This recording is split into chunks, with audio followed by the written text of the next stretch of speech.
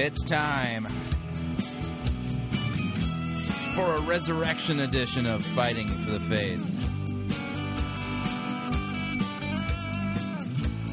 He is risen.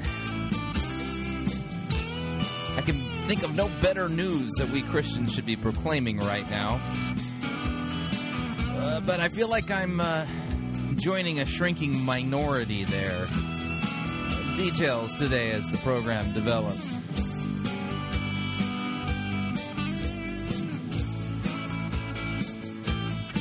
Feels good to be good. Well, have my health back. All right. Thanks for tuning in to Fighting for the Faith. My name is Chris Roseborough, and I'm your servant in Jesus Christ, dishing up a daily dose of biblical discernment. Not a very popular thing to do nowadays. Could get you shot at by friendly fire and hostile fire. It's all good. It's just a badge of honor. I'm glad to be back. I was under the weather at the tail end of last week. Not quite 100%. You know, the thing that really is inconvenient about being ill is that the emails pile up, the work doesn't stop, but your body has to stop you from doing it. So you get back to work. It's like when you go on vacation, you know what I'm talking about here? Those of you who live and die by email, you go on vacation, you think, I'm going to go take a vacation. I'm going to go enjoy myself down in a tropical region, cruise around the Caribbean, or head down to South America to some exotic island and drink those adult beverages with the little umbrellas in them. And you think that you're really enjoying life. And if you're really, really fortunate, you don't even have to take your laptop or anything with you. And then you get home. You get your first day at work, the blinking light on the phone, it lets you know that you have voicemails. And you look at the number on it. It says 152. And you're going, and then you look at the email. You open up your Entourage program or your, what is it you folks use on the Windows? I'm a Mac guy. Anyway, you open up your email program, and it just, the list keeps growing and growing and growing and growing and growing and growing, and you're sitting there going, yeah. And all of those wonderful, fond memories that you had of bathing in perfectly clear blue water that was 80 degrees with a slight tropical breeze, and all that just vanishes. The only difference is when you're sick, you don't have that extra bonus of the fond memories of being in a tropical region. So, glad to be back. I had a really nasty flu at the end of last week. Oh boy! All right, we got a good program lined up today. First of all, want to tell you, those of my listeners who are in the Seattle area, there's definitely a conference that you definitely want to be attending if you can. The name of it is the Emmaus Conference, and it is on Friday afternoon, April 17th. It begins at 3 in the afternoon and runs into the evening. And their special lecturer is Dr. Arthur Just. And I want to encourage anybody who's living in and around Seattle. This is worth going to.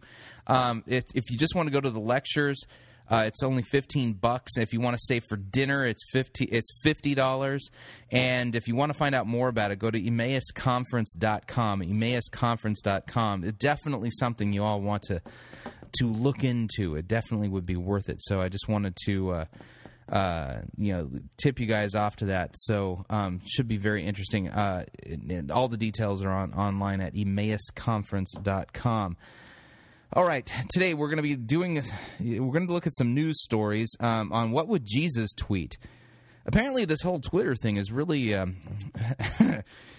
quite the thing to be doing right now. We got some stories about Christian persecution we're going to share, and then we're going to look at some fallout from what I basically am considering to be the most pagan Easter I've seen in the Christian church yet. Can hardly wait to see what happens next year. Apparently we've got more things to preach about, and as a result of the fallout from the newly paganized form of Christianity and their worship, and their lack of even recognizing Jesus' death and resurrection on Easter, we're going to kick off our first annual, basically this is going to be a contest, and that is, the contest is going to be the worst Easter sermon of 2009. Now, I've been vetting out some of these sermons here, looking for the absolute worst stinkers, and so we're going to be playing those here on Fighting for the Faith. And today we're going to start off with the sermon that was preached at a church that started a sermon series called Real Time. And believe it or not, their Easter sermon was on Slumdog Millionaire. Yeah, you know that movie, Slumdog Millionaire? I had no idea it had all these Easter themes in it. It probably doesn't. But we'll be listening to that and reviewing that. That's going to be our first contestant. So all week long for the sermons, we're going to be playing different bad Easter sermons. And then at the end of the week, I'm going to put at fightingforthefaith.com, I'm going to put up a small widget whereby you can vote on the sermon that you have deemed to be the worst. And what we're going to do is whichever pastor gets this notorious award, we're actually going to send him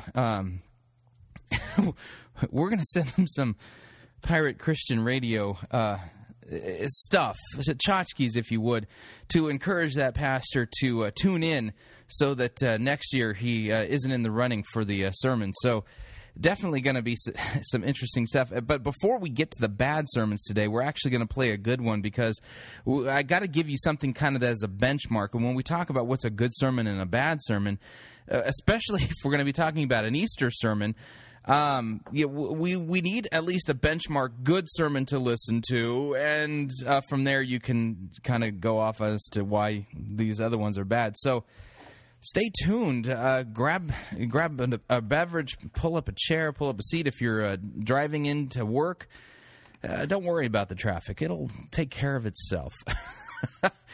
So now I've been on Twitter now for just a little over a week, and today I didn't Twitter much because I was working my way through basically my task list. And man, oh man, let's take a look at my task list real quick here. For the day, I had 47 tasks on my to-do list, and I got 1, 2, 3, 4, 5, 6, 7, 8, 9, 10, 11 of them done, which means I'm going to be busy tomorrow, too. Man. Anyway, I've switched from, funny enough, I've been looking for a good program on the Macintosh that will help with really doing task lists the way I use them. I switched from the Franklin Covey system as far as how I order my tasks to something called Getting Things Done. And there was a program out there that I had been using called Things, which I liked, but it was a little bit too much detail for me. I believe I kind of go with the minimalist approaches, to these things.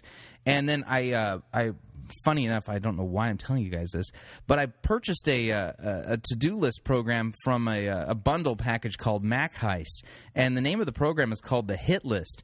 And this thing is just elegant, simple, smart, and easy to use. Any of you Mac users out there who are looking for a good program to manage your to-do list, and you happen to be into that whole getting things done method of getting things done, the Hit List is definitely a program that you want to consider. Let me find out about this. The name of the company that puts it out is called, I think it's the Potion Factory.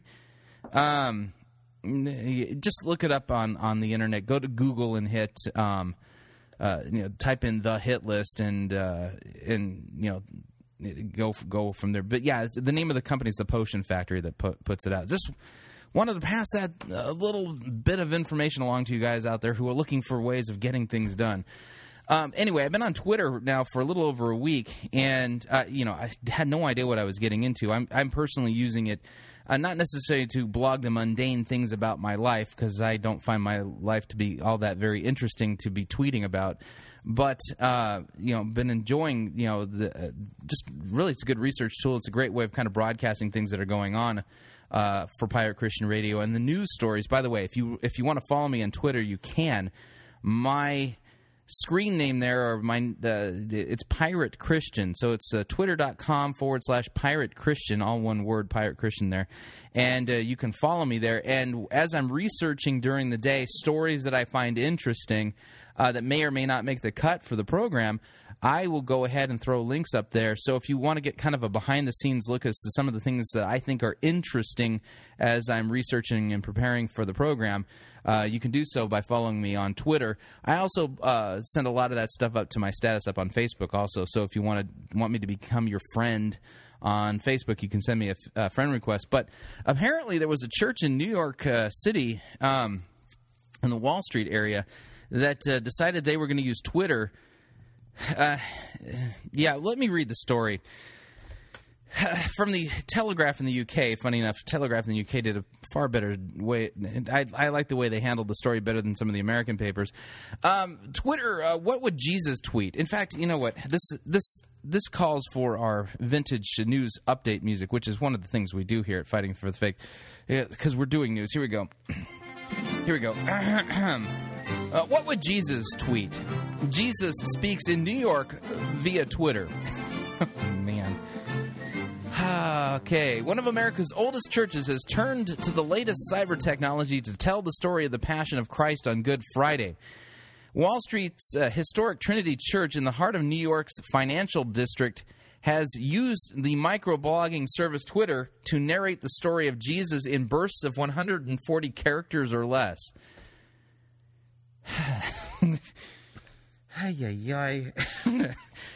Okay, for several hours during the afternoon, the main characters tweeted the Passion Play.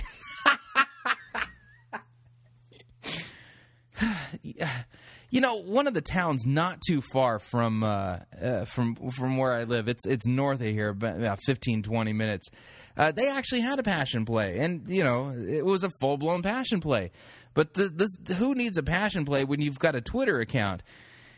Anyway, so they tweeted the Passion Play on the Episcopalian Church's website and sent out the updates to registered users on their mobile devices or via email. So, give you a flavor of what was tweeted. You know, they actually put in the different names of people like Pontius Pilate, Jesus Christ, Servant Girl. So you have Pontius Pilate saying, "What harm has this man done? Why does the crowd cheer on his murder? I wash my hands of this. They can do what they want." And then Jesus twitters, "Father, forgive them, for they know not what they do." Then the servant girl says, "This crowd is rough. Talk of his blood on our hands. But if he really is the Messiah, God will rescue him." So, the initiative is the church's latest effort to harness new technology to deliver the Christian message. It already has its own site on Facebook and has used Twitter feeds to update parishioners. Yeah, boy, talk about cutting edge there, you know. What are we trying to do at Trinity Wall Street is to communicate the story of Christ in as many ways as we can, said Linda Hannock, the church's vice president of communication and marketing. The church has been webcasting events, services, and concerts since the late 1980s. This was kind of the next evolution in communicating the gospel message, said Ms. Hannock. The church, which was founded in 1967, also offered visitors to its website the chance to follow the Stations of the Cross online. Yeah, so why travel to a church and do the Stations of the Cross? Those of you who are into such things, you can just do it via Twitter tweets. Oh, boy. I don't know what to make of that. It's, you know, can you do the gospel in 140 characters or less? Oh, man. Anyway, while all of this stuff is going on, real Christians are really facing real persecution in other parts of the world, and I thought we would use this as a counterbalance to some of the insanity going on here in the United States. From the Telegraph in the UK, Christians face a new persecution. The sub-headline reads, "This Easter, Christians have a mountain to climb in an increasingly hostile environment." Yeah, tell me about it. Easter Sunday is the most confident and optimistic feast in the Christian calendar, and Christians presently need all the confidence that they can muster. The latest European Union draft directive has alarmed the Church of England. With good cause, in the name of outlawing discrimination. So, apparently the European Union has a new anti-discrimination thing that they're potentially going to pass, and it would compel faith schools to admit believers and force churches to perform marriage ceremonies for same-sex couples, all in the name of outlawing discrimination. Wait a second, aren't they discriminating against churches? Never mind. I shouldn't bother you guys with logic anymore, because who needs that? Neither of these impositions is reasonable. What is being attempted under the guise of eliminating discrimination is discrimination against Christians. Since legislators in Brussels must be well aware of this, it is disingenuous of them to pretend to be well-intentioned. The wider agenda is to remove anti-discrimination laws from the jurisdiction of Westminster to Brussels when public opinion favors a reverse process, the repatriation of authority to Britain. This country achieved religious harmony with Catholic emancipation in 1829. Brussels, in contrast, is the heir of the bitterly anti-clerical politics of continental Europe, which is no part of the British tradition. Even Westminster legislation has closed Catholic adoption agencies, while a politically correct reign of terror is afflicting our workplaces, with the latest victim a charity worker who chatted casually with a colleague about his religious beliefs excluding same-sex marriage. Anyway, he lost his job. In fact, I have that story here. So, in Europe, the EU is drafting a new directive against discrimination that would basically make it so that churches that had church schools had to admit unbelievers and perform marriages for homosexual couples. And on the same note, charity workers suspended over religious debate with work colleague. This is, again, from the Telegraph in the UK, written by Anderson Alderson, who is the chief reporter. Charity worker David Booker has been suspended after a calm and friendly discussion about religion with a colleague. Yeah, what's the evil, terrible thing that David Booker did? Well, David Booker had the audacity to actually have a conversation with a fellow worker, and religious information came up during it. And so Mr. Booker says that he was on the night shift with a female member of his staff at a hostel, where they worked when they had a wide-ranging chat in which he voiced his opposition to same-sex marriage and to homosexual clergy. Apparently, it's no longer legal for you to voice opinions contrary to same-sex marriage or homosexual clergy there in the UK. Mr. Booker, who vehemently denies being a homophobic and who says he has homosexual friends, says that within 24 hours he was suspended from his £19,000-a-year job as a hostel support worker. In a letter from the charity, Mr. Booker was informed that he had been suspended from his job on full pay for 2 weeks, pending an investigation into claims of gross misconduct. It's not just misconduct, gross misconduct. How dare you say that you are against homosexual marriage and homosexual clergy while at work? Anyway, the letter added that he had been accused of breaking his code of conduct by promoting your religious views, which contained discriminatory comments regarding a person's sexual orientation. The action has been taken to safeguard both residents and staff at Southampton Street, the hostel where he worked. So Mr. Booker has worked for the Society of St. James in Southampton for nearly 4 years, and the charity looks after people who are homeless, particularly those with mental health and drug-related problems. It employs 170 staff and has existed for 36 years. Mr. Booker works in a hostel for 26 vulnerable clients. He's a born-again Christian and said, I was working nights with a colleague of mine, and somehow we got onto the subject of Christianity, and then our discussion moved on to homosexuality in the church, and I can't remember if I was the instigator or if she was, but the conversation moved on to my views on homosexuality. I'm not a bigot. I'm not a homophobic. Well, actually, that's the thing, is that if you have any opinions contrary to these state legislated politically correct opinion, that is that you have to be in favor of gay clergy and in favor of homosexual marriage. Basically, if you're against those things, you are automatically branded a bigot. Join the club. Apparently, I'm one too. Anyways, he says, at one point we were talking, I asked her if I was offending her or boring her, and she replied, no, Dave, carry on. And after our discussion, she was friendly towards me. She made cups of tea There was no problem at all. And Mr. Booker, 44, says that the next evening a colleague told him he had bad news and he was being suspended. So apparently, if you live in the UK, you better be careful. Don't say anything about your religious beliefs to anybody, nowhere, no how. Don't say anything about homosexuality being a sin, gay clergy being an abomination before God, anything like that, because you'll lose your job. Now, I say that in jest and kind of in a snarky way, but basically what it boils down to is, while people in the United States are completely losing their minds and going pagan during Easter, there are real Christians around the world who are really being persecuted for real. And they're losing their jobs and being basically held up for public ridicule and shame. This is very similar to the story that we heard regarding that nurse who nearly lost her job for offering to pray for a woman. Remember that? And at the time that the story came out, I said that this isn't the end. You know, that even though she was able to keep her job, that it wasn't a victory because there's an agenda at play here. And again, this agenda has raised its head. And what's the agenda?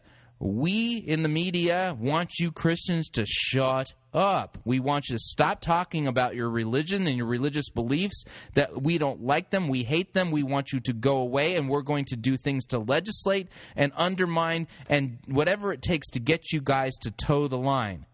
So much so, in Great Britain, if you don't toe the line, you could lose your job. All right, moving along. Now, while real Christians around the world are really being persecuted for their faith, we in America are enjoying a new paganism in Christianity. Yes, sir. This Easter, probably in all the years that I've been watching evangelicalism, the seeker-sensitive movement, and the purpose-driven movements, I've seen things drifting in this direction, but I've never seen anything like this. The stuff that we saw go on in the name of Christianity this Easter was outrageous.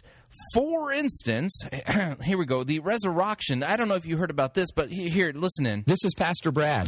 If you're tired of boring church services but still want to do something spiritual this Easter, I'd like to invite you to Resurrection. Are you bored?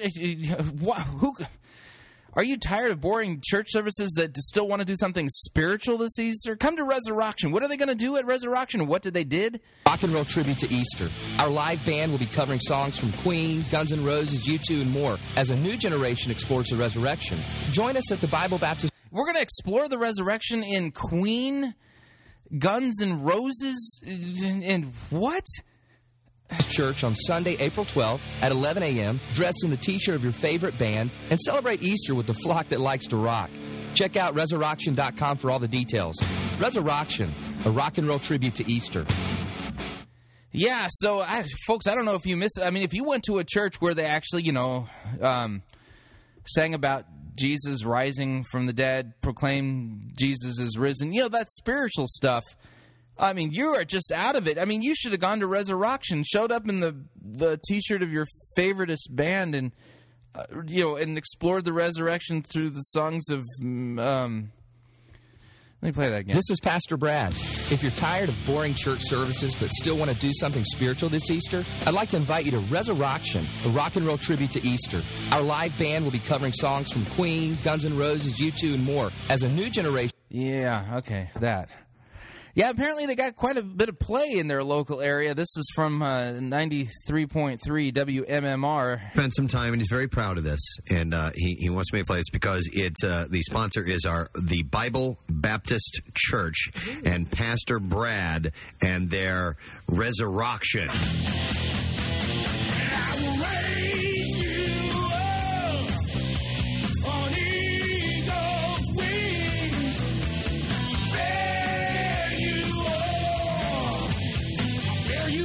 Breath of dawn. Pretty good, isn't it? That song is not the first song that comes to my mind when I think about Easter. How about you? It's good. I know the hymn that you're referencing. Yes. A lot of people may not know that. But I like it. So anyhow, Pastor Brad and Bible Baptist Church. Pastor Brad's very cool. Listen to the show. Resurrection, a rock and roll tribute to Easter. Don't be bored in church this Easter Sunday. Come to Resurrection. And afterwards, go to Sunday morning. Yeah, man, we don't want no Jesus. We don't need any of that resurrection stuff. That's gross. We want Guns N' Roses. We want Metallica. Brunch. And then hang with the flock that rocks. And go to resurrection.com for details. What? Okay, where is this? Do you know? I don't know where the church is. No, I'm sorry, but you can go to resurrection.com. Okay, I'm going to. I'd be get all the interested in details. going to He's a cool guy. I mean, he's a big fan of the show. It's a rockin'... If he thinks we're savable, then maybe he can save you. Easter celebration. So get to it now. And they bring us the Bizarre File. Yeah, how funny that the local FM radio station put them into the Bizarre File, because that's what it is. It's bizarre, but it's not the most bizarre. I told you a couple of weeks ago that New Spring Church in Anderson, South Carolina, pastored by Perry Noble, they, how do I put this in well, they had a very different opening hymn. Wait a second, it wasn't a hymn. A very different opening praise song. No, it wasn't a praise song either. What's the word I'm looking for? They had a very interesting opening number for their Easter service. If you're not familiar with that rousing Christian anthem, Highway to Hell by AC/DC. We actually have audio from a video that New Spring Church very proudly and very prominently put on their YouTube account. They really wanted everyone to know that that's the song that they sung for their opening. And in case you're wondering, just want to remind you, see if you can sing along to these lyrics. You know how you go to these contemporary services, they don't have hymns, they don't have hymn books. They project the lyrics, and expect you to sing along. So see if you could sing along to these lyrics. Let me read them for you. Living easy, living free, season ticket on a one-way ride. Asking nothing, leave me be, taking everything in my stride. Don't need reason, don't need rhyme, ain't nothing I would rather do. Going down, party time, my friends are gonna be there too. I'm on a highway to hell. Yeah, that's the chorus for this particular praise song. Yeah, here's the next. No stop signs, speed limit. Nobody's gonna slow me down. Like a wheel, gonna spin it. Nobody's gonna mess me around. Hey, Satan, paid my dues. Paid my dues. Playing in a rockin' band. Hey, mama, look at me. I'm on my way to the promised land. I'm on the highway to hell. Don't stop me. I'm going down, all the way down. I'm on the highway to hell. Those are the lyrics, and here is New Spring Church's praise band opening up their Easter services with Highway to Hell.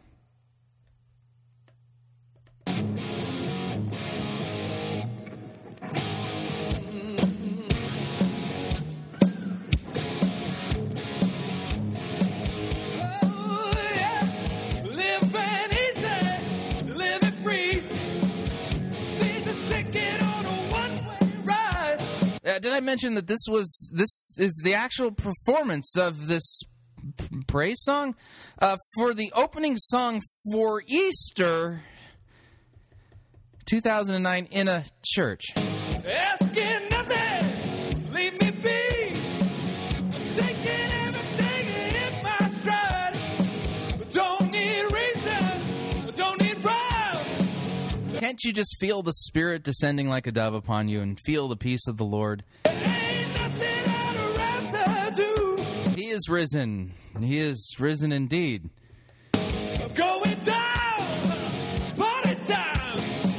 And my friends are gonna be there too. Yeah. I'm on a highway to hell. Yeah, you are actually hearing a Christian church's praise band.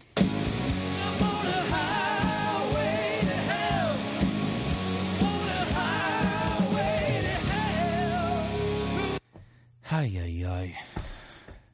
We're going to take our first break. Folks, if you would like to email me, you can at talkback@fightingforthefaith.com. Talkback@fightingforthefaith.com. We'll be right back. No, stop sign, speed limit. Nobody's gonna slow me down like a wheel. Gonna spin it. Nobody's gonna mess me around. Hey, Satan, paying my dues.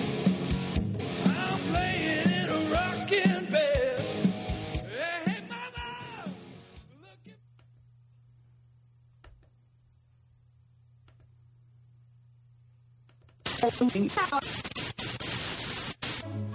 You're listening to Pirate Christian Radio. We'll be taking your false doctrine now.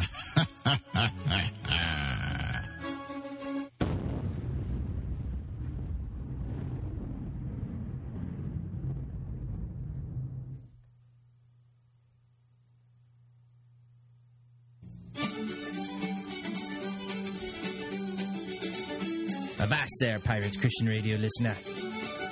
Have you visited the Pirate Christian Radio store yet?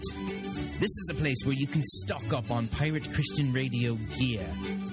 Don't be a stowaway on our ship. You can let your friends and neighbors know that you are a proud member of our crew by buying one of our Pirate Christian Radio t-shirts or coffee mugs. The best part is that all the proceeds help to keep our ship afloat so that we can take people's false doctrine and share the treasure of the gospel of Jesus Christ. Log on to piratechristianradio.com, click on the store link from our homepage, and do it today. You'll be glad that you did.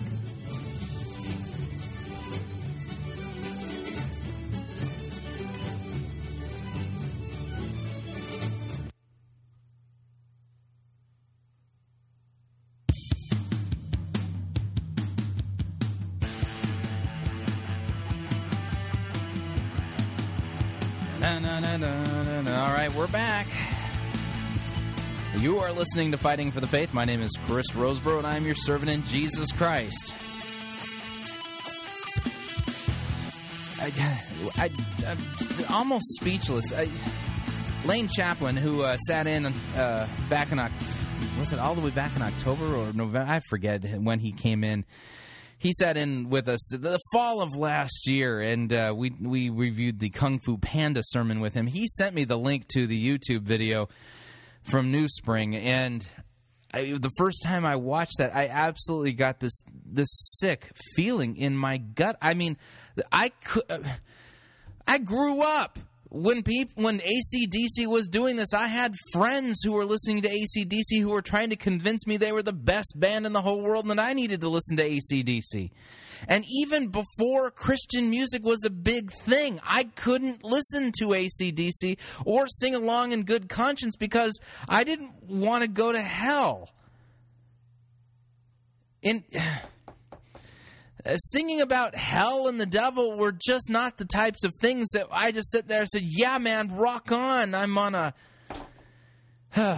So, and then later, attending churches where these types of songs were called the music of the devil. I mean, I was told that if I listened to AC/DC, I was going to hell. And that I had to repent and sell anything that was pagan and get only Christian music. And nowadays, I mean, they open up Easter Sunday with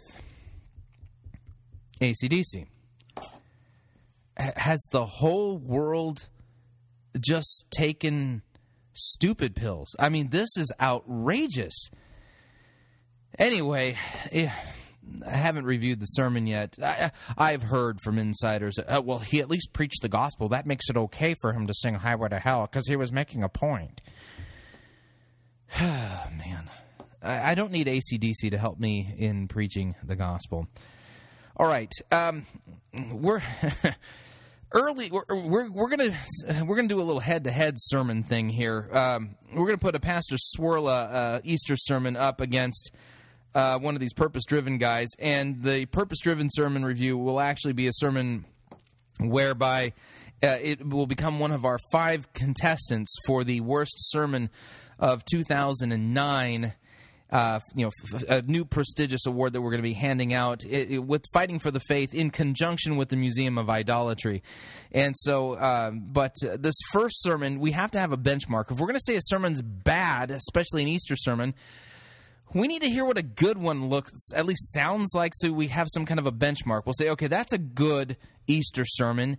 And then we can say, okay, now what's a bad one look like? Well, or sound like. So what I'm going to do right now is we're going to play a 19-minute-long sermon from Pastor Bill Swirl of Holy Trinity Lutheran Church in Hacienda Heights. This is an Easter sermon, not this year. I think it was either last year or the year before. Regardless, it doesn't matter. You pick any sermon. In fact, the funny thing is you pick any sermon any Sunday of the year, and Pastor Swirl is preaching about Christ. So one of our criteria for determining whether or not a sermon is a good sermon or a bad sermon is who is the person preaching about? Or the pastor preaching about. In this case, Pastor Swirl is a pastor. Some of the guys we listen to, I don't think they would even qualify as pastors. But who are they preaching about? Are they preaching about you? Or are they preaching about Christ? Now, this particular offense really sticks out like a sore thumb on Easter because out of any of the Christian holidays, and what do we got, 2 of them, Christmas and Easter? Those are the big holidays, right?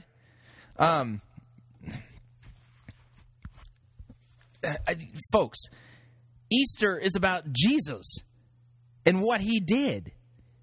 And if your pastor can't figure that out, you need to give him a map and show him Jesus is in the center. This is what Christianity is about. And on Easter in particular, we preach about him and what he's done. Anyway, here's a good sermon. So you got, at least this is our benchmark good sermon, and then we'll dive into the sermon reviews. Oh, boy. So here's Pastor Bill Swirler. In the name of Jesus. Amen. For since death came through a man, the resurrection of the dead comes also through a man. For as in Adam all die, so in Christ will all be made alive. Jesus Christ is risen from the dead. Alleluia. He is risen indeed. Alleluia. He's made it through. His "it is finished" from the cross holds even over and against death and the grave. Nothing can hold crucified Jesus down. The grave has lost its grip. Mary Magdalene went to the grave very early in the morning. It was Sunday, the first day of a new work week. There was work to be done. A hasty burial needed to be finished. It was still dark. In the dim light, she saw that the stone door had been rolled aside, that the grave was open. She was troubled. She assumes the logical worst. Someone had removed the body of Jesus. That was the reasonable thing to think. Dead men don't rise. Someone must have moved the body. Someone. They've taken the Lord from the tomb, and we don't know where they have laid him. Jesus is missing. Peter and John... All right, real quick. Notice he's preaching from a Bible text.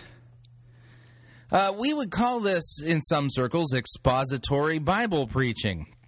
You know, you start with a Bible passage, tell us what it means, help us to better understand it, and most importantly, help us to see Jesus in the cross, in the gospel in it. Race to the tomb. They run as fast as they can. John is faster, but Peter is a bit braver. John stoops down to have a peek inside. Peter rushes headlong into the tomb. Good old Peter, always the first at everything. And he sees the burial cloths lying where Jesus' body had been laid out on the stone shelf, they were all folded up neatly. The head covering kept separately, folded up. Everything is tidy, neat, in order. It's as though Jesus had made his bed after he got up in the morning. If someone moved the body, then they forgot to take the burial cloths with them. And then who would fold them up so neatly and lay them in that place? John looks in and he sees the same thing. He saw and he believed. It takes two witnesses to establish the truth. John and Peter are those two witnesses. A realization begins to dawn. Jesus is risen. The body is risen. The grave has lost its grip. Peter and John saw the evidence, but they did not yet see Jesus. That gift was given uniquely to Mary Magdalene. She stood outside the grave sobbing. What else do you do at a cemetery but sob? Your best friend, your teacher, dies a tragic death, and now his body is missing. Tears flow. She looks into the tomb, and she sees two shining angels in white sitting on the stone shelf where Jesus' body had been laid out. One sitting at the head, the other at the foot. Recall in the Old Testament the Ark of the Covenant in the Holy of Holies, and the two angels that faced each other across the Ark. The same image is pictured here. John wants you to see that. Jesus has made the grave a holy of holies, a most holy place.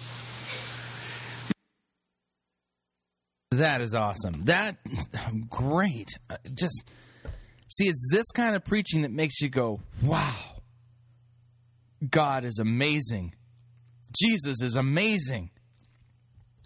Not rock resurrection or anything else. This doesn't even compare. This is in a completely different league than that other stuff. Mary looks over her shoulder and she sees the shadow of a man outside. Must be the gardener.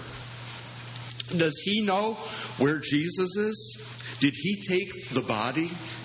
She asks him. She takes it personally this time. They've taken my Lord, and I don't know where they've laid him.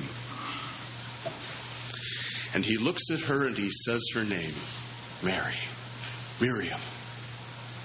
And that voice, that sound of her name, she recognizes it. My sheep hear my voice, Jesus says, and they know me, and they come to me. Sheep know the voice of their shepherd. And she throws herself at his feet, and she grabs onto his ankles. She won't let him go. She's lost him once. She ain't losing him again. Rabboni, she says, my teacher. Weeping remains for a night, the psalmist said, but rejoicing comes in the morning. Jesus turns her tears of grief and sadness and fear into joy and gladness. The graveyard, it's a happy place, a place of celebration. She had her Jesus back, and she's never going to let him go again. But Jesus said, there's no need to keep on holding me. I'm not going anywhere yet. I've not ascended to the Father. You go and tell my brothers what you've seen and heard. They needed to be told.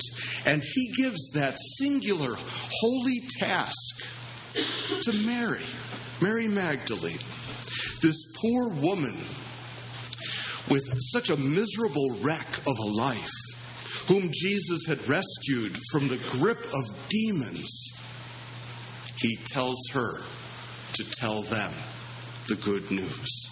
I have seen the Lord.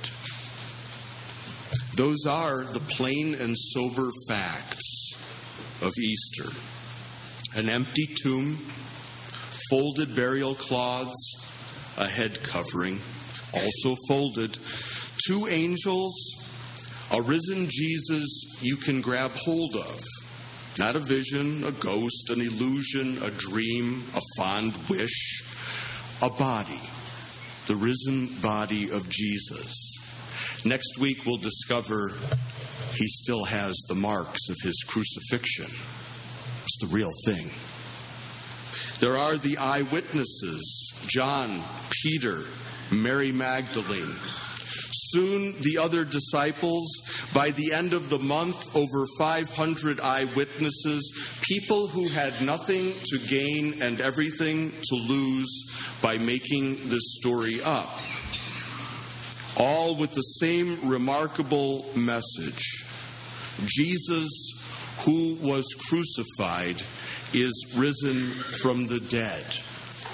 They had everything to lose for saying this. The grave has lost its grip. First century Greeks did not believe in resurrected bodies. Immortal souls? No problem. No problem at all. Float around without a body. That's salvation. But not risen bodies. None of that. Spiritual resurrections were fine. Cognitive resurrections, they live on in our hearts. They live on in our memories. They live on in the deeds that they did. But not risen bodies. Not bodies that leave tombs empty and burial cloths folded. Not that sort of thing. And St. Paul is blunt with the Greek Christians of Corinth. If Christ has not been raised, he says, then your faith is useless. It's empty. It's futile. And you remain in your sins. If Christ isn't raised, then there is a body of Jesus buried somewhere out there in Judean soil. Maybe some bones in a box, like the bones box of James, with Jesus' name on it. Wouldn't National Geographic love to get a hold of that one? If they ever do, by the way, remember this: Jesus is about as common a name as Bob. The one we're talking about is the one with the wounds, the one whose body is risen from the dead. If Christ isn't raised, then that chapter from John that you just heard in 2 languages is a myth, a pious legend, a fraud. If Christ isn't raised, then in all due sincerity, my dear friends, you need to find another religion, and you need to do it soon, because this one is a fake. Never mind all the fringe benefits of being a Christian, how it brings you peace of mind. I have yet to experience peace of mind in 49 years of being a Christian. Well, Pastor Swirler, maybe you just need to apply Rick Warren's 5 easy stress-busting principles. Seems out of place, though, doesn't it? He's preaching about Christ. And 5 easy stress-busting principles, it doesn't even fit in this. How it brings joy, joy, joy to your heart. Oh, yes, along with sorrow and grief at the same time. Or how it helps you through life's problems. My experience is it creates more problems than it solves in life. If Christ isn't raised, those things do not matter in the long run. Paul says if our hope in Christ is only for this life, this breathing life of ours now, then we are to be pitied more than all men. We're a pitiful lot. You may have seen the study recently where they took prayer into the laboratory. See that? You know, had people pray for others or not. Double-blind study. It's funny, scientists don't like when we put religion into the science classroom, but they don't seem to mind taking prayer and putting it in the laboratory to test it out, see if it works. And so they tried. What they found is prayer makes no difference. People who don't get prayed for get well or not at the same rate, more or less, as people who do get prayed for, which I think is kind of neat. Because there are lots of people in the world who aren't prayed for, and I hope that God looks after them too. I'm also not surprised God hasn't answered a prayer of mine in the way I've prayed it in 49 years. If in this life our hope is in Christ, if that's all it is, a vending machine in heaven, please give me what I want when I want it. In the name of Jesus, amen. Paul says we are the most pitiful bunch of religious men and women in the world. A bunch of dupes is what we are. If Christ isn't raised, you can't have Jesus the teacher, Jesus the great moral example, Jesus the prophet, Jesus the nice guy who did nice things for people without Jesus hanging dead on a cross and rising bodily from the dead. If Jesus is not risen from the dead, then the Christian faith is not one of the noble religions in the world. It's a big fat lie. And it's not worth wasting your Sundays over, let alone this Sunday, let alone your life. If Christ isn't raised, you may as well play soccer on Sunday.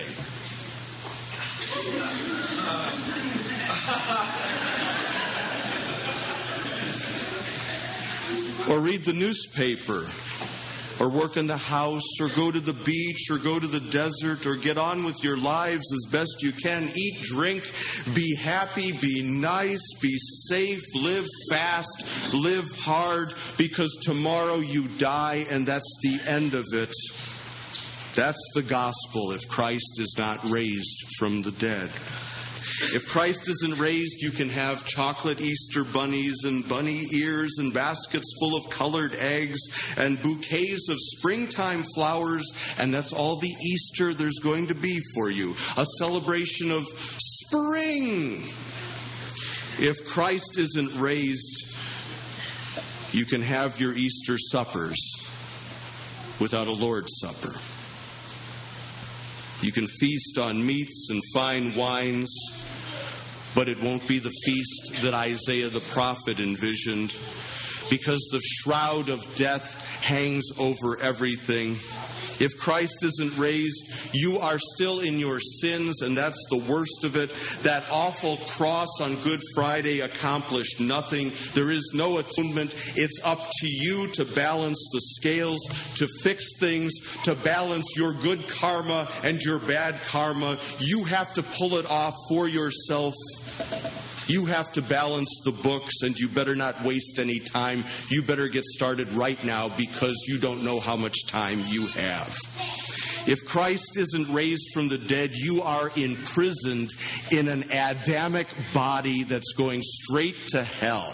In Adam all die, and you're no exception. If Christ isn't raised, then it's only a matter of time before death punches your time clock and you receive the wages of your sin. The cancer cell, the stroke, the blown little blood vessel in your head, the stray bullet. Even if you spent your entire life doing what Jesus would have you do, it's all for nothing if Christ is not raised from the dead. But here it is, straight up. Christ is risen from the dead. The body is risen. The tomb is empty. That is the abiding joy of this day. The crucified body is alive. It's a witness fact of history. Mary, John, Peter, the 12, James, all the apostles, 500 all say in one voice, He is risen from the dead. We touched Him, we saw Him, we ate with Him, we heard His voice. He is risen. The world seems to check in with the church about twice a year. Have you noticed? At Christmas and at Easter. That's when you're most likely to see the books and the TV specials that question the historic facts of the gospel. Maybe this is intentional, because when you strip away everything else, when you strip away all the ceremonies and everything else that goes with Christianity, you're left with these two things. One, Jesus of Nazareth is the Son of God in human flesh, born of a virgin.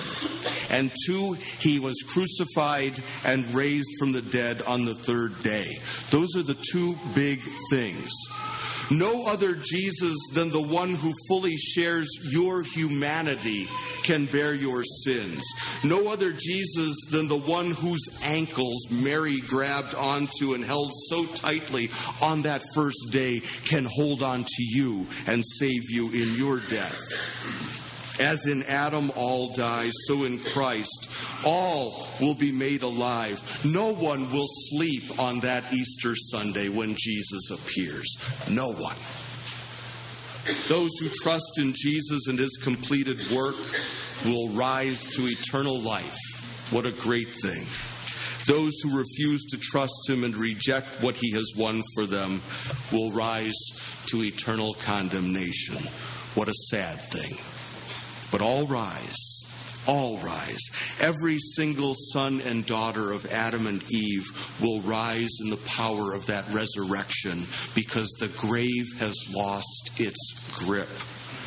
O death, where is thy victory? O grave, where is thy sting? The sting of death is sin. The power of sin to kill is the law that kills us each and every moment of our lives because we break it each and every moment of our lives. It's killing us and driving us to the grave. But listen, thanks be to God, he gives us the victory through our Lord Jesus Christ. Christ is risen. Death is undone. Christ is risen. His death is death's demise. Christ is risen. Your sins are washed away. Christ is risen. The devils cower in fear. Christ is risen. A new creation has dawned. The old is gone. The new has come. Christ is risen. Adam is lifted up from the dust of his death. Christ is risen, and in him you live. The feast is ready for you, dear baptized believers. The finest of foods, the best of wines. And I'm not talking about what's going on in the parish hall later or in your homes later. But I'm talking about here, where the Lord has his mountain. Here, where the bread is the body of Christ given into death for you.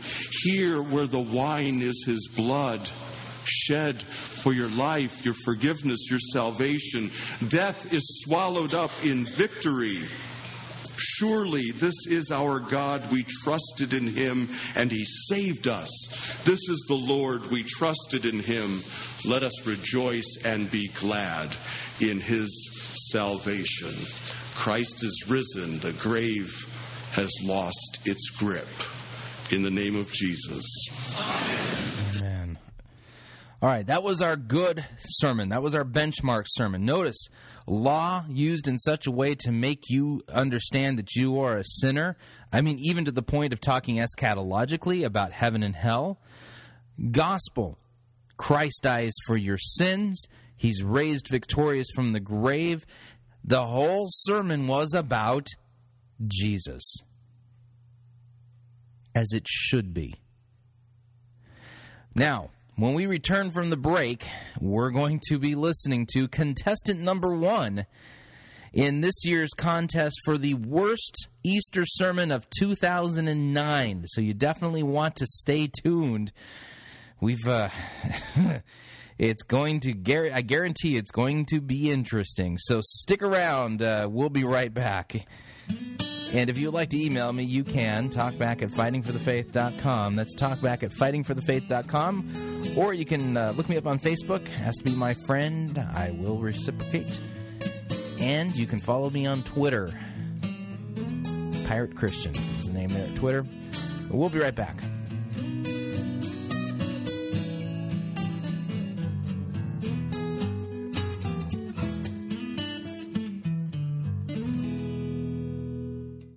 If you want advice on how to have your best life now, you are in the wrong place. You're listening to Fighting for the Faith.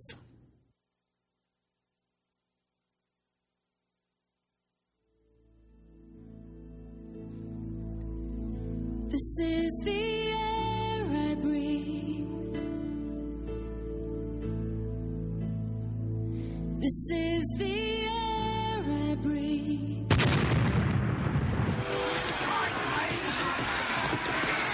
I've had enough of this sissy, pansy, cannon fodder written music you have the audacity to call worship. Men, put this entire girly praise band in the boo box. Let's wheel in the organ and get some real worship music underway.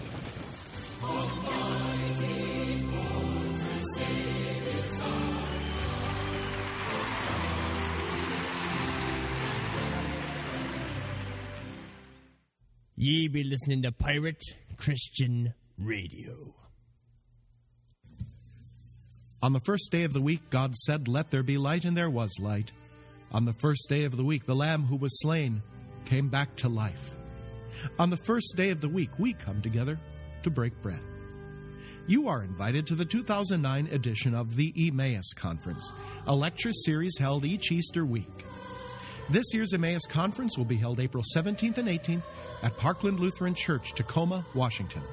Our featured speaker will be the Reverend Dr. Art Just, and he will give a presentation entitled On the First Day of the Week. Reactions will be given by Professor James Tiefel and Professor Mark DeGarmo. The conference begins at 3 p.m. on Friday, April 17th.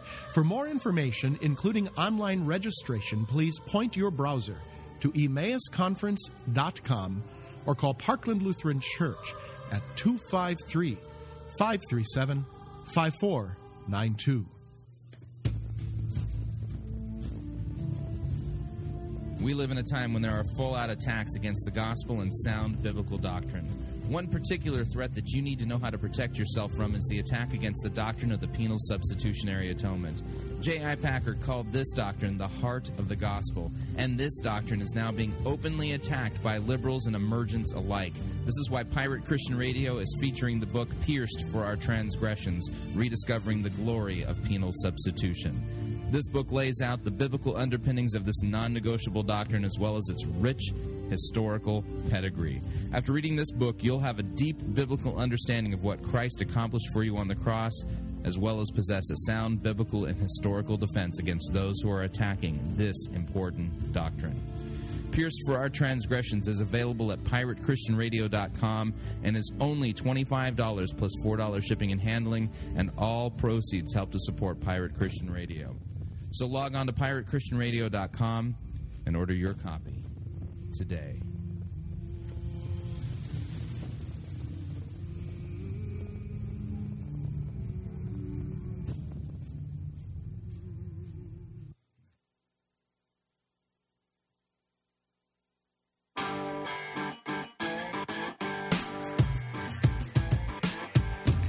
All right, we're back. You're listening to Fighting for the Faith.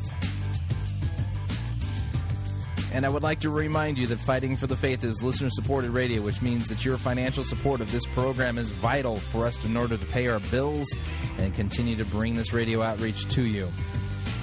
You can support us a couple of ways. You can log on to fightingforthefaith.com and click on the donate button. Or if you like to do it the more traditional way, you can make your gift payable to Fighting for the Faith. Send it to Post Office Box 508, Fishers, Indiana, zip code 46038. All right, we are contestant. We are now getting ready for our contest.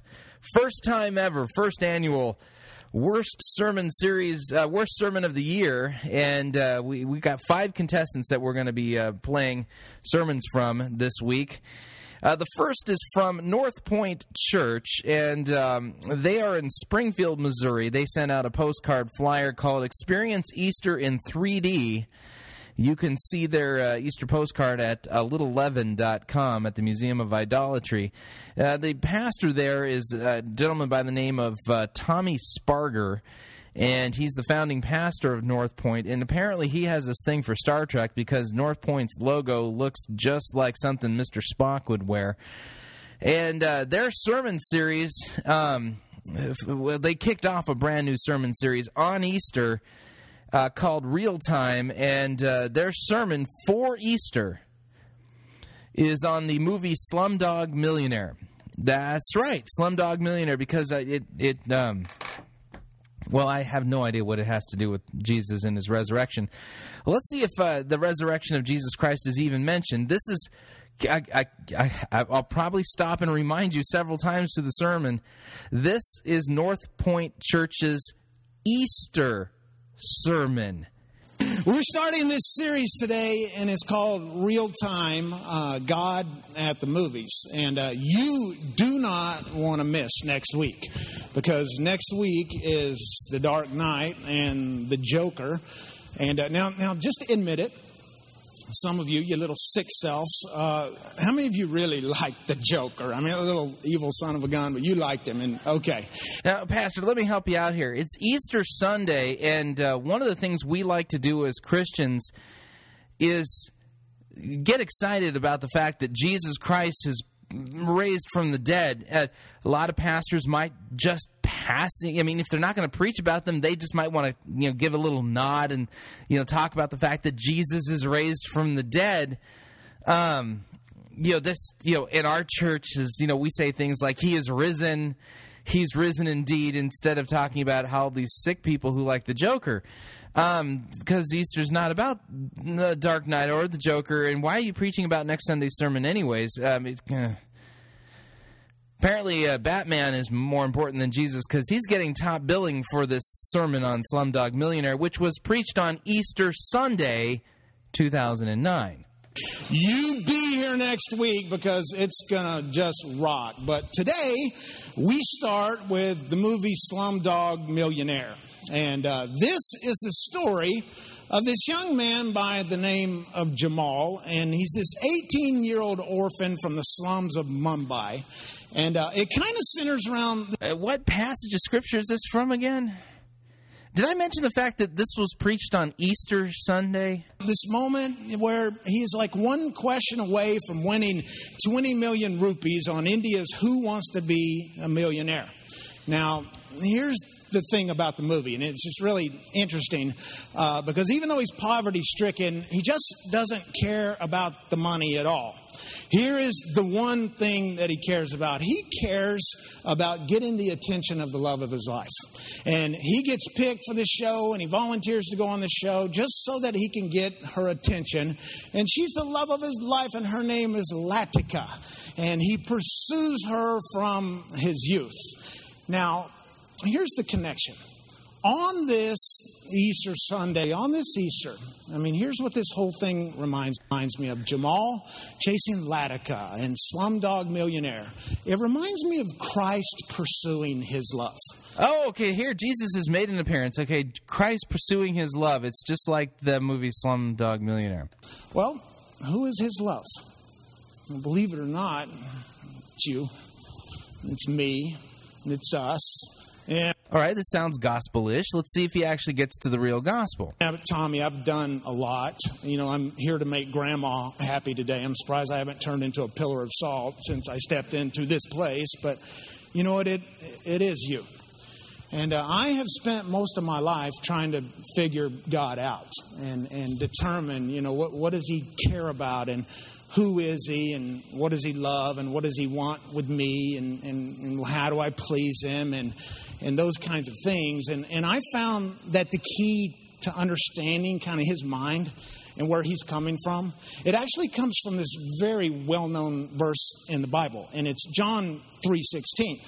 And that's kind of the key to knowing what he's all about. Now, for me, and let me just give you a little bit of background. My whole life, I've really loved football, and I like to watch football, like to play it, but wasn't the best. But I could sure watch it. And even when I was a little bitty kid, I would watch on Sunday 2 games in a row of the NFL and just watch 6 hours of it. And back in the early 80s, before I became a Christian, they used to have this bizarre character in the stands. And this person would be like at every stadium, at every game, and sometimes there'd be two of them.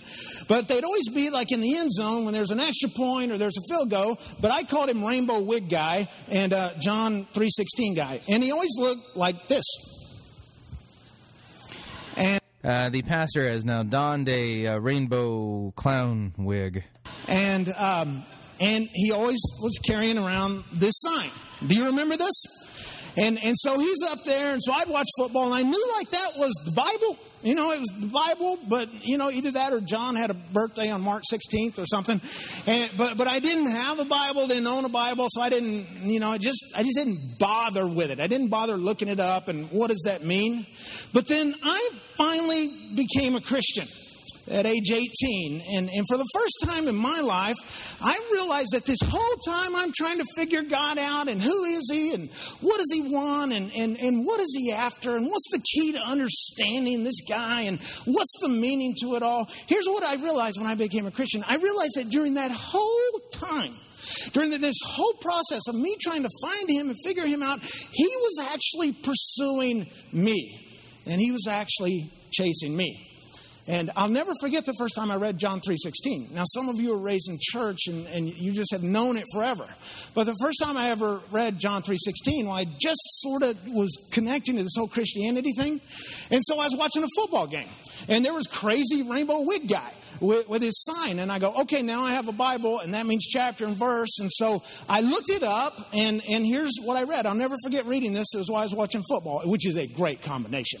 NFL and the Bible, that's as God intended it to be. So here it is. For God so loved the world that he gave his one and only Son, that whoever believes in him should not perish, but have eternal life. All right, there we go. That's gospel in a nutshell. Okay, great. Okay, so are you preaching about John 3:16 or Slumdog Millionaire? I'm confused. What does the movie exactly have to do with this? Life. Now, this is what it means to me. What? This is what it means to you? Pastor, who taught you that that's the right way to read your Bible? Who cares what it means to you? As a pastor, you're supposed to tell us what does the passage mean. It doesn't get modified by what does it mean to you. The words to you, completely irrelevant. In fact, folks, if you are in a Bible study, one of those small groups, and somebody says to you, this Bible passage means to me, stop them right there and say, I'm sorry, that's not a valid way of doing biblical interpretation or exegesis. We're not interested in what it means to you. The question is, what does the passage mean? But let's hear what it means to him anyway, since I can't stop him. Jesus is chasing me. He's pursuing me. This is Good Friday and Easter all rolled up into one. Now, I'm going to take this stuff off. An obligatory mention of Easter, the Christian holiday there. Whew, I was afraid we wouldn't even get that in. So that you might take me seriously. Now, for you, your entire life, maybe you've sensed this thing. You've sensed that God is pursuing you. And maybe there are moments where you just can't quite put your finger on it, but it's there. And maybe for you, there's been those moments where you just sort of wanted to give up on Christianity and keep it at an arm's distance. And maybe there was a time it just didn't seem relevant anymore. Or maybe you just got sick of Christians. I mean, good Lord, here's Sally, and she's a hypocrite. And there's Jimmy, and he's as mean as anybody. I don't want to spend eternity with him, and it just I'm not buying it, so I'm keeping it at a distance. Or maybe you were just in that place where you started your career, your business, and you're afraid maybe the rules will rain on your parade, and you wanted to do your ethic. John 3:16, God so loved the world that he gave his only begotten Son, that whosoever believes in him will not perish, but have eternal life. There's law and gospel right there in that little gospel in a nutshell verse. What does it mean to perish? I mean, is God going to punish some people? And for what? I mean, don't you think it would be a good idea to talk about what the passage is saying? You're saying it means God's pursuing us, right? Yeah, but if you were to use that metaphor for interpreting the passage, don't you think it would be pursuing us so that we don't have to perish? And what's this perish stuff all about? I wonder if he'll get to that. Ethics and morality your way, or you have this relationship. and you wanted to pursue that relationship and you just sort of didn't really want to know God's opinion during that moment in your life. Or maybe there was a tragedy for you. And it was during that time that you say, fine, you say God pursues me, but where was God during that? Or maybe you're in the place to where you're thinking, you can say what you want about God, but all this God stuff just can't be proved. The God he's describing, this sounds like the God with a man-shaped hole in his heart, doesn't it? And you've been in those places in your life. And every time you're ready to chunk it, give it up, there it is again. Jamal is chasing Latika, and God is chasing you. Now, I'm going to give you one main point here today, and if you can't listen to anything else that I say because you have ADD as bad as I do, listen to this. That's okay. We'll just stop the tape and we'll do one of those things. If you ever read the Psalms at Selah, we'll just pause for a second and let it sink in. Here's the idea. God will never give up chasing you down, ever. And what Bible passage exactly is that? And how does that square with all the people who die in their sins? Was God chasing them as they were getting ready to jump off the cliff, and he goes, no, I was too late. Never. It's not going to happen. So on this Easter, and I keep wanting to say Sunday, because when you say Easter... Funny enough, if you read the stories of Pharaoh in the book of Exodus, it says that God hardened Pharaoh's heart. Apparently God was done chasing him. Just a technicality, I'm sure. I'm probably not reading it right. Maybe I should tell you what it means to me. I have no idea what it means to me. Listen, I want to give you two images of God. Two pictures of God. And this is as simple a message as I will ever preach, but I want it tattooed into your soul. So I want you to leave here today with two ideas of God, two pictures of God, two images of God. And the first one is that of the Energizer Bunny. All right? No. I do not want to think of God as the Energizer Bunny. This is all backwards. Okay. God is going to chase you, and He's not going to give up on you. One of the reasons you're here tonight is because He's chasing you. Listen, I'll tell you what. I'll give you the theme of the Bible. I'll give you the cliff notes of the Bible. Some of you maybe... Can't wait to hear this. All right, Bible in a nutshell. Here we go. Easter is like your one time you come to church, so I'm going to cram as much in as I can.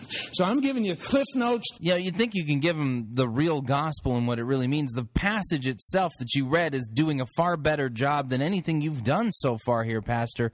And what was that really simple, flighty, this was like what is the point of Slumdog Millionaire being brought up again? You gave us a small movie synopsis and then launched into this? Don't they call that bait and switch? Haha, you thought you were here to talk about Slumdog Millionaire, but you were wrong. I fooled you. I tricked you. I am very tricksy. Ha ha ha ha. I'm going to give you Jesus instead, but I'm only going to give you little tiny pieces of him. To this whole thing. And it's this. You have an Old Testament. That's like before Jesus. And you have the law and all that stuff. And then you have the New Testament. And that's after Christ. And He's resurrected. And boom, the church takes off. And then you have 66 total books that make up like this one book. And now you have the Bible. So now you're a historian. Do you know anything about the Bible?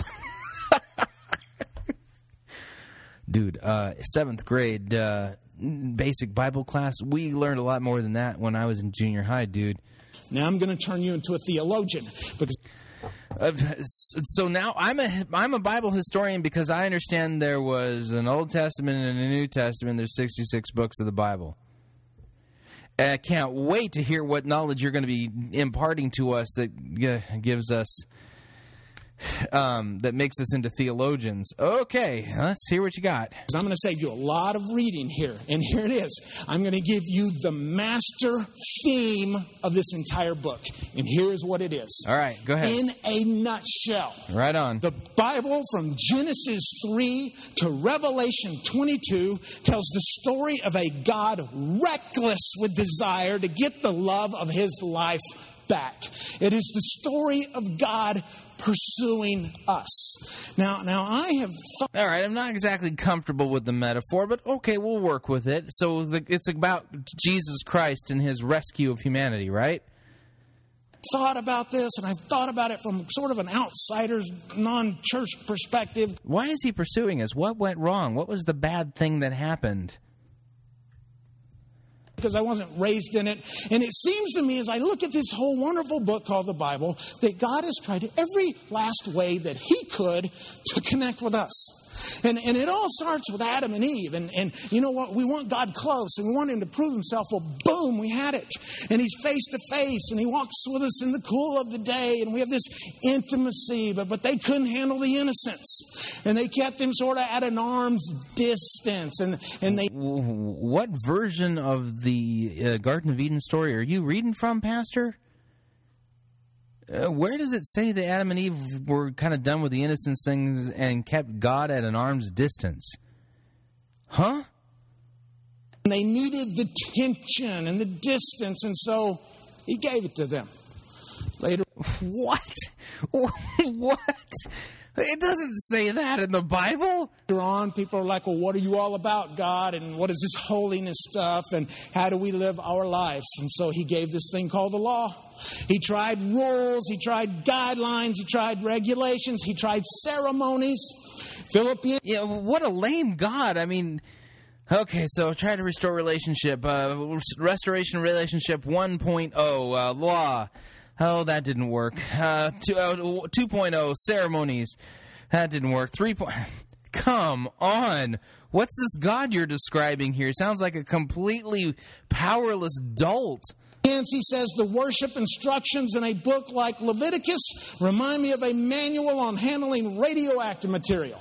And I would say that I agree with him. Then you have the children of Israel, and God led them, and he actually treated them like children. He led them like children. He fed them like children. He did everything but diaper and burp them. And then he showed them the miraculous. There were no atheists amongst the children of Israel. They saw the miraculous, yet they couldn't handle that. And they complained, and they couldn't handle God on that level. Later on, what does he do? Well, oh, man. They couldn't handle God on that level. So God's going, oh man, maybe I showed them too much. Have you even read these stories, Pastor? Do you even have any inkling what they're really about? He sends his poets and he sends his psalmists, and they come bringing love. So the law didn't work, so we're going to send poets instead.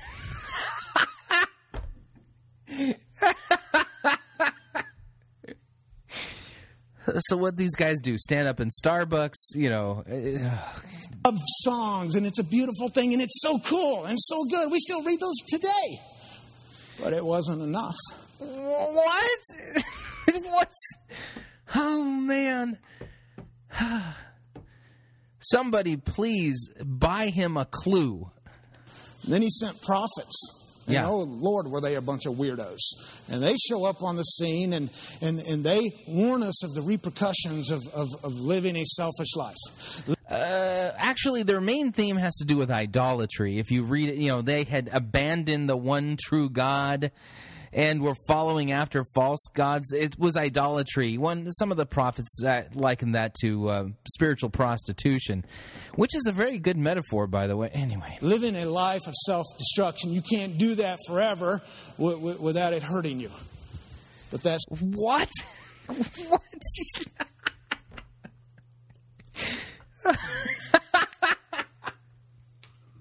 This is the worst thumbnails. Did you get this from a kindergartner? Come on. This is a joke, right? Still wasn't enough either. And so we have this. And I don't know about you, but I don't know what else God can do. He did what he had to do. For God so loved the world that he gave his one and only Son, that whoever believes in him should not perish, but have eternal life. Rainbow Wig Weirdo was right. And here's the thing. No, Rainbow Wig Weirdo wasn't right. The passage is right. But tell me what it really means. What's this perish stuff in there mean? Am I in danger? In danger from what? This is not a picture of a hands-off God. This is not a guy who spins the universe into being and says, smell you later, see you in a few thousand years, or billion, or whatever. No. This is a God that is active. This is a God that is pursuing the love of his life. Well, you haven't the story you gave is of a completely lame God who, in pursuing the love of his life, just kept getting it wrong. The law, the poets, the prophets, all of these chances, all of these attempts, and he just couldn't get it together. And he finally says, you know what? I have an idea. Let's send my son and they can kill him. And here's what it looks like.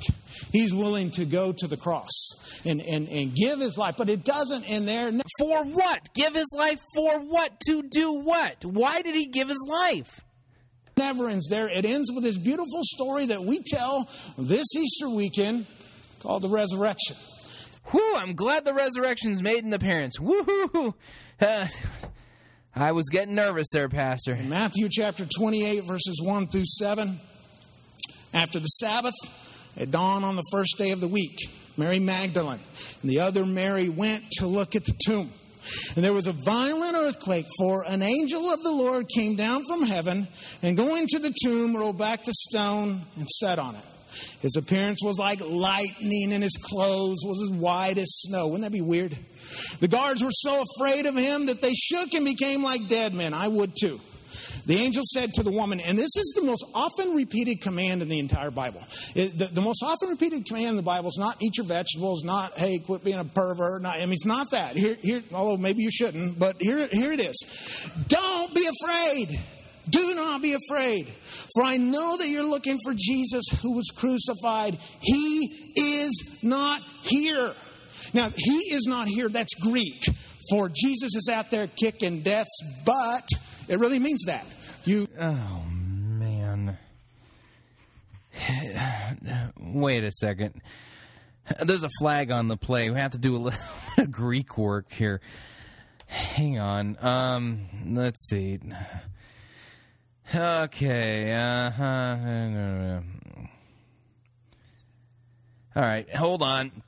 Looking up the passage. Let's see. His appearance. Do not be afraid, for I know that you seek Jesus. Okay, let's see here.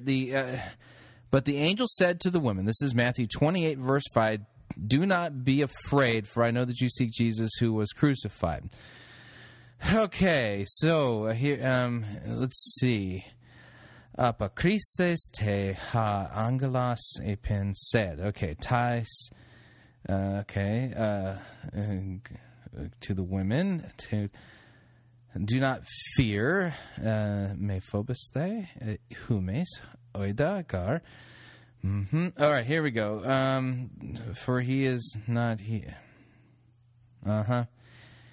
Yeah, do not be afraid. Nothing here about kicking Satan's butt in the Greek at all.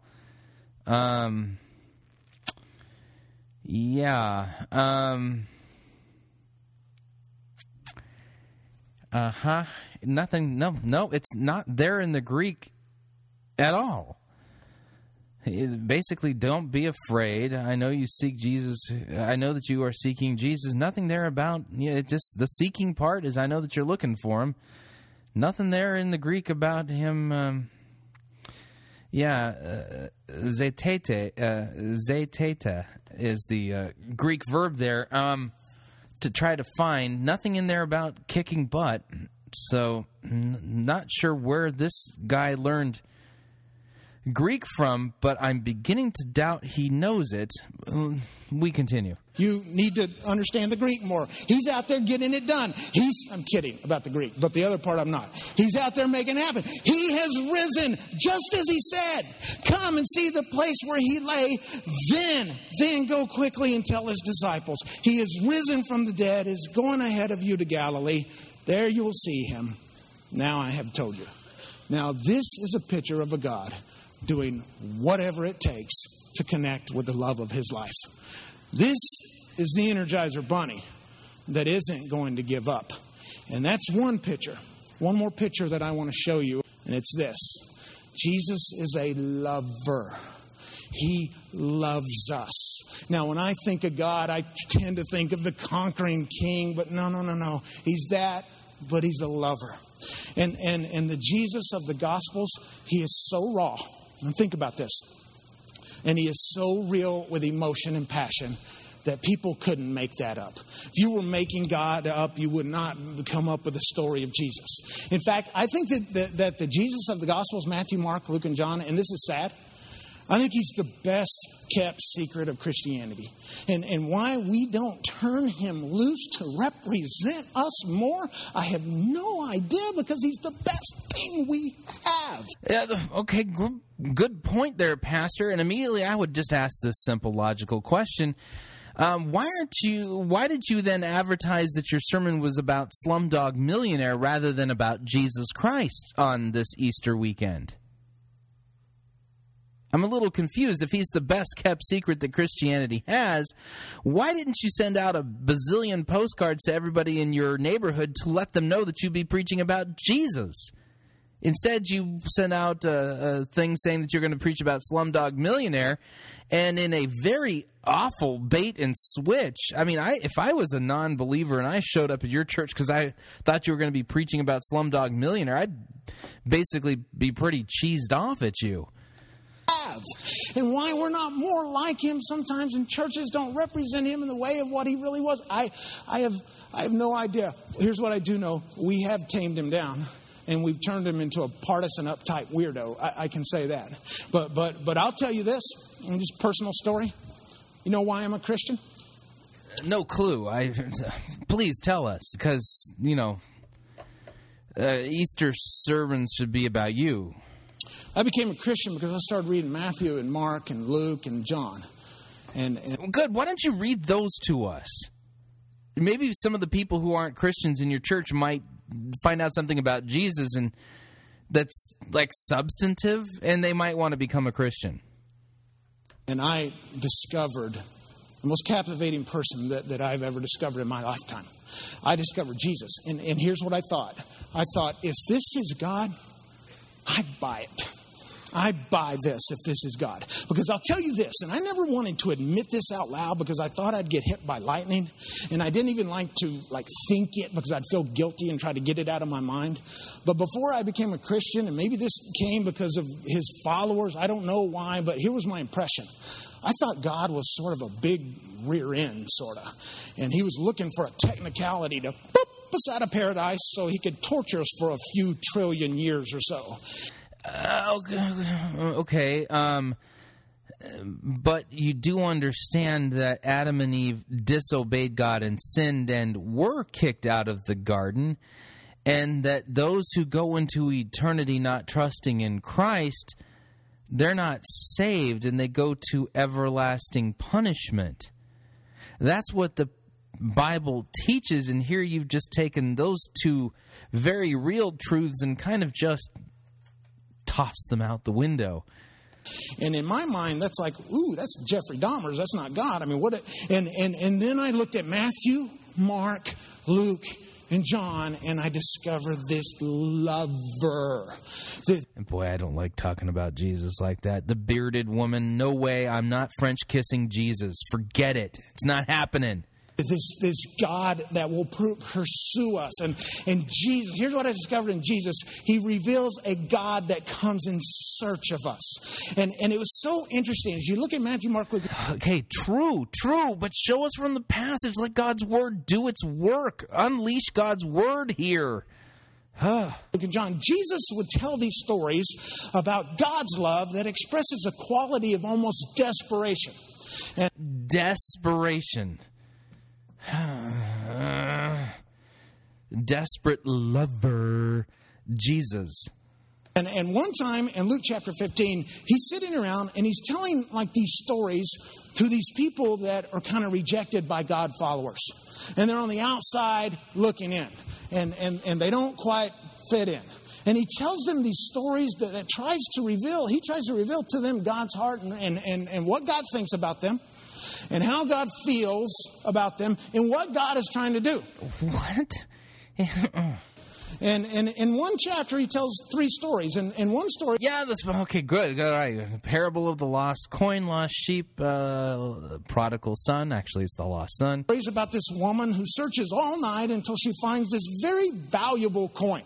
And that's Luke 15, verses 9 and 10. And it says, and when she finds it, she calls her friends and neighbors together and says, "Rejoice with me, I found my lost coin." She was frantic until she found this. This story is not really about a coin, is it? It's about this.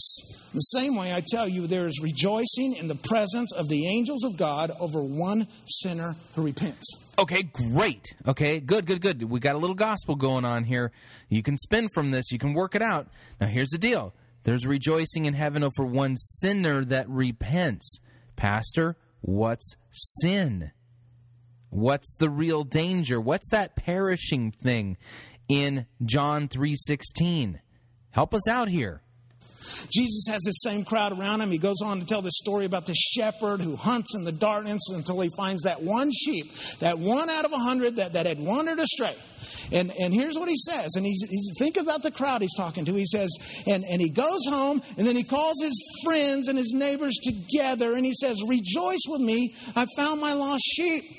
I tell you that in the same way, there will be more rejoicing in heaven over one sinner who repents than over 99 righteous persons who do not need to repent.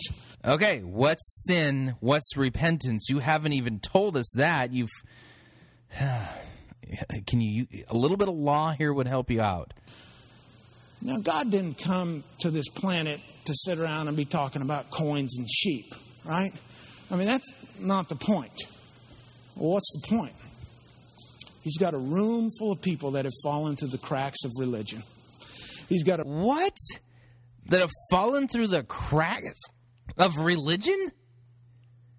How about a room full of sinners who have rebelled against God, who have broken his commandments and stand guilty and could potentially face his judgment? Hey. Got a room full of disillusioned people that have given up on it. He's got a room. He's criticized as he's teaching these stories to these people. He's got a room full of people that have been rejected and think they have no chance at this thing. And he ends these stories with telling them about this son who had a really cool dad. And his dad was fair, and his dad was just, and his dad was gracious. But the son took his inheritance early as a young adult. And he ran off and he lived his life in sin and rebellion, but then he finally came to his senses. In Luke chapter 15, verse 20, it says, "So he got up and he went to his father." Now, keep in mind, he is miles and miles and miles away from home. So when he got up and went to his father, he comes to his senses and decides, "I'm going to start the long journey home." Now here's what you want to understand: the heart of God. And think about who Jesus is talking to. Here it is. "But while he was still a long way off, his father saw him." See, here's the picture. His dad is not sitting on the porch waiting for him to come back home. He's like stalking this guy. He's behind bushes and hiding behind Rainbow Wig guy. And he's like, oh, and he's waiting for his son just to come to his senses. And when he does, his father saw him and he was filled with compassion for him. And he ran to his son and threw his arms around him and kissed him. It is the picture of a God pursuing the love of his life. And here's how it ends. It's the picture of a sinner repenting of his sins, because that's what the passage says, and of the rejoicing that goes along with that, and the forgiveness the Father offers. That's one cool thing, but here's the other cool thing. Verse 32. It ends with celebration. But we had to celebrate and be glad because this brother of yours was dead and he is alive again. He was lost.